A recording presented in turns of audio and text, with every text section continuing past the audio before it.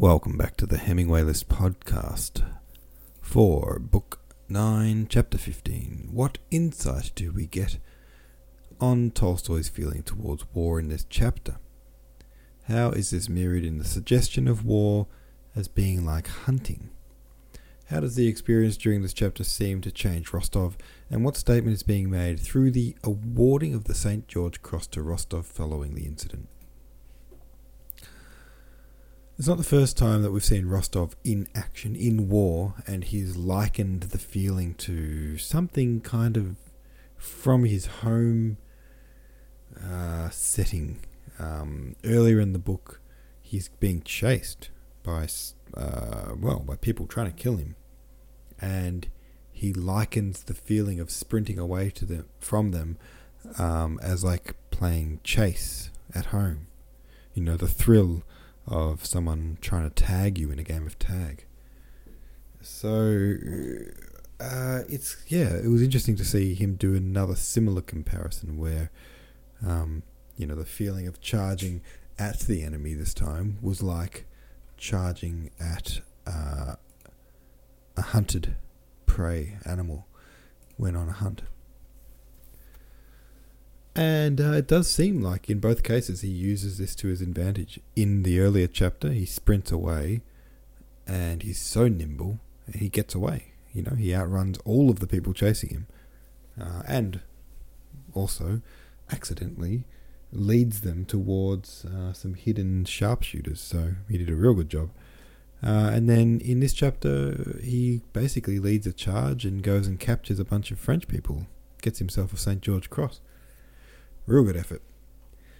Rahul the Invader says, I'm really loving these chapters. There is a sense of intensity in Tolstoy's writing that you feel in the war chapters when contrasted with the peace chapters.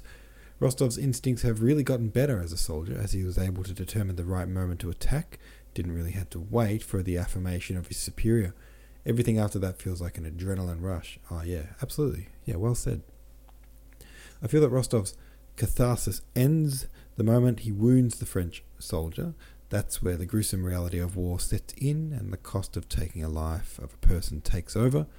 I feel it's that morality that monumentally shifts Rostov's emotions from an emotionally charged to a depressed soul and quiet soul.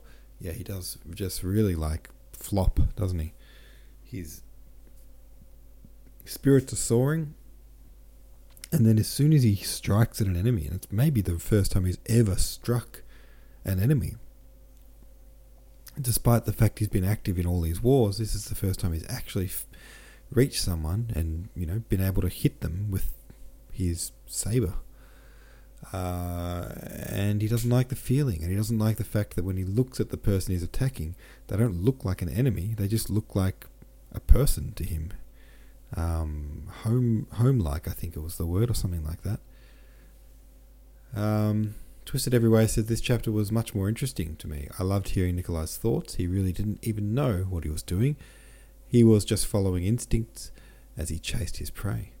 Then his realization that everyone else is just as or more afraid, and that for slightly injuring the enemy soldier he gets a medal while he feels something like shame. Fragrant Skrill 99 says, we are seeing Rostov's character develop so much in these last chapters. He is way more courageous and wise. We see the adrenaline kick in and his courageous efforts, but also his humanity and conscience when he realizes what he's about to do. I'm liking this character more and more. Yeah, oh, that's good. Nicholas is a great character. Pythagorean Bean says, Rostov's experience in this chapter is mirroring what happened to him earlier in the book. Who would want to kill me? Everyone loves Nikolai. It turns into, why would I want to kill this kid? He has done nothing wrong. Great callback. And I've even called back to that exact same scene in this chapter, in this podcast, just a minute ago, and without actually drawing that same comparison as you have, Pythagorean Bean. So, I didn't even think of that, but you're right, it does mirror it. Earlier on, he was the prey and thinking, why would anyone want to hurt me? I'm just a normal guy. And now he's the hunter, and when he finds his prey, it turns out, hey, look at that, they're just a normal guy, and he doesn't want to hunt them anymore. I read or heard or someone told me at some point about like some statistic about how many shots during the war were intentionally missed, and when you had a whole line of soldiers firing their guns at a whole opposing line of soldiers, that a decent percentage of those soldiers were intentionally aiming up to not actually, because they didn't actually want to shoot the enemy opposite them, which is a startling fact if it's true. But interesting nonetheless. And I bet, who knows what that percentage is, but there would be some people who would, even when it's sort of them or you, they would still not want to aim their gun at someone else and shoot. Chapter 16 goes like this. On receiving news of Natasha's illness, the Countess, though not quite well yet and still weak, went to Moscow with Petya and the rest of the household, and the whole family moved from Marya Dmitrievna's house to their own and settled down in town. Natasha's illness was so serious that, fortunately for her and her parents, the consideration of all that had caused the illness, her conduct and the breaking off of her engagement, receded into the background.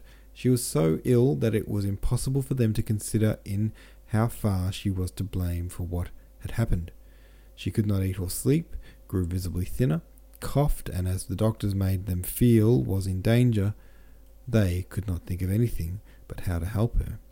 Doctors came to see her singly and in consultation, talked much in French, German and Latin, blamed one another, and prescribed a great variety of medicines for all the diseases known to them, but the simple idea never occurred to any of them that they could not know the disease Natasha was suffering from, as no disease suffered by a live man can be known, for every living person has his own peculiarities, and always has his own peculiar, personal, novel, complicated disease, unknown to medicine, not a disease of the lungs, liver, skin, heart, nerves, and so on mentioned in medical books, but a disease consisting of one of the innumerable combinations of the maladies of those organs.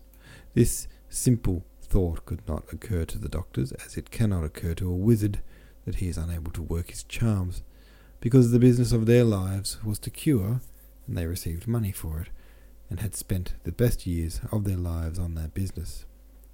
But above all, that thought was kept out of their minds by the fact that they saw they were really useful, as in fact that they were the whole Rostov family. Their usefulness did not depend on making the patient swallow substances for the most part harmful, the harm was scarcely perceptible, as they were given in small doses, but they were useful, necessary and indispensable because they satisfied a mental need of the invalid and of those who loved her. And that is why there are, and always will be, pseudo-healers, wise women, homeopaths and allopaths. They satisfy that eternal need for hope, of relief, for sympathy, and that something should be done, which is felt by those who are suffering. They satisfied the need seen in its most elementary form in a child when it wants to have a place rubbed that has been hurt. A child knocks itself and runs at once to the arms of its mother or nurse to have the aching spot rubbed or kissed, and it feels better when this is done. The child cannot believe that the strongest and wisest of its people have no remedy for its pain, and the hope of relief and the expression of its mother's sympathy while she rubs the bump comforts it. Doctors were of use to Natasha because they kissed and rubbed her bump, assuring her that it would soon pass if only the coachman went to the chemist's in the Arbat and got a powder and some pills in a pretty box for 1 ruble and 70 kopecks, and if she took those powders in boiled water at intervals of precisely 2 hours, neither more nor less. What would Sonia and the Count and Countess have done?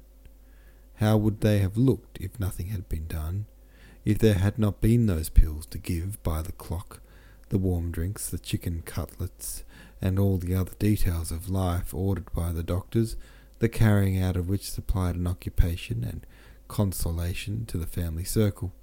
How would the Count have borne his dearly loved daughter's illness had he not known that it was costing him 1,000 rubles, and that he would not grudge thousands more to benefit her, or had he not known that if her illness continued he would not grudge and he would not grudge yet other thousands, and would take her abroad for consultations there.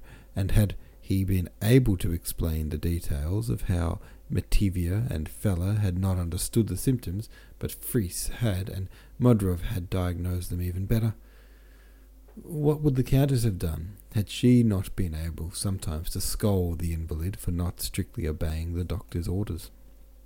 "You will never get well like that," she would say, forgetting her grief in her vexation. "If you won't obey the doctor and take your medicine at the right time, you mustn't trifle with it, you know, or it may turn pneumonia." She would go on, deriving much comfort from the utterances of that foreign word, incomprehensible to others as well as to herself. What would Sonia have done without the glad consciousness that she had not undressed during the first 3 nights, in order to be ready to carry out all the doctor's injunctions with precision, that she still kept awake at night, so as not to miss the proper time when the slightly harmful pills in the little gilt box had to be administered?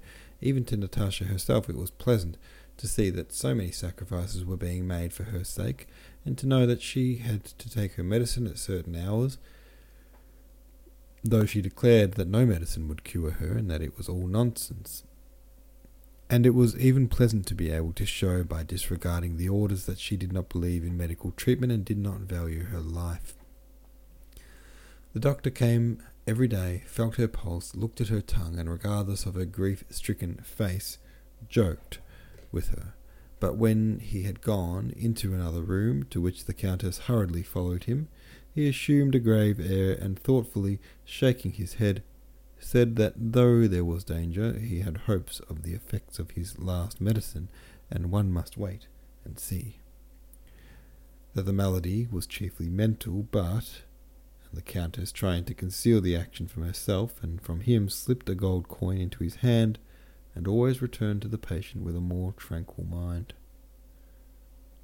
The symptoms of Natasha's illness were that she ate little, slept little, coughed, and was always low-spirited.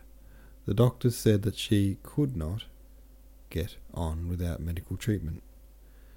So they kept her in the stifling atmosphere of the town, and the Rostovs did not move to the country that summer of 1812. In spite of the many pills she swallowed and the drops and powders out of the little bottles and boxes of which Madame Schoss, who was fond of such things, made a large collection, and in spite of being deprived of the country life to which she was accustomed, youth prevailed. Natasha's grief began to be overlaid by the impressions of daily life. It ceased to press so painfully on her heart. It gradually faded into the past, and she began to recover physically. Sorry, the very last word of the chapter, and I lost my voice. Alright guys, there's another chapter for you. Have your say on the subreddit, and I'll see you tomorrow.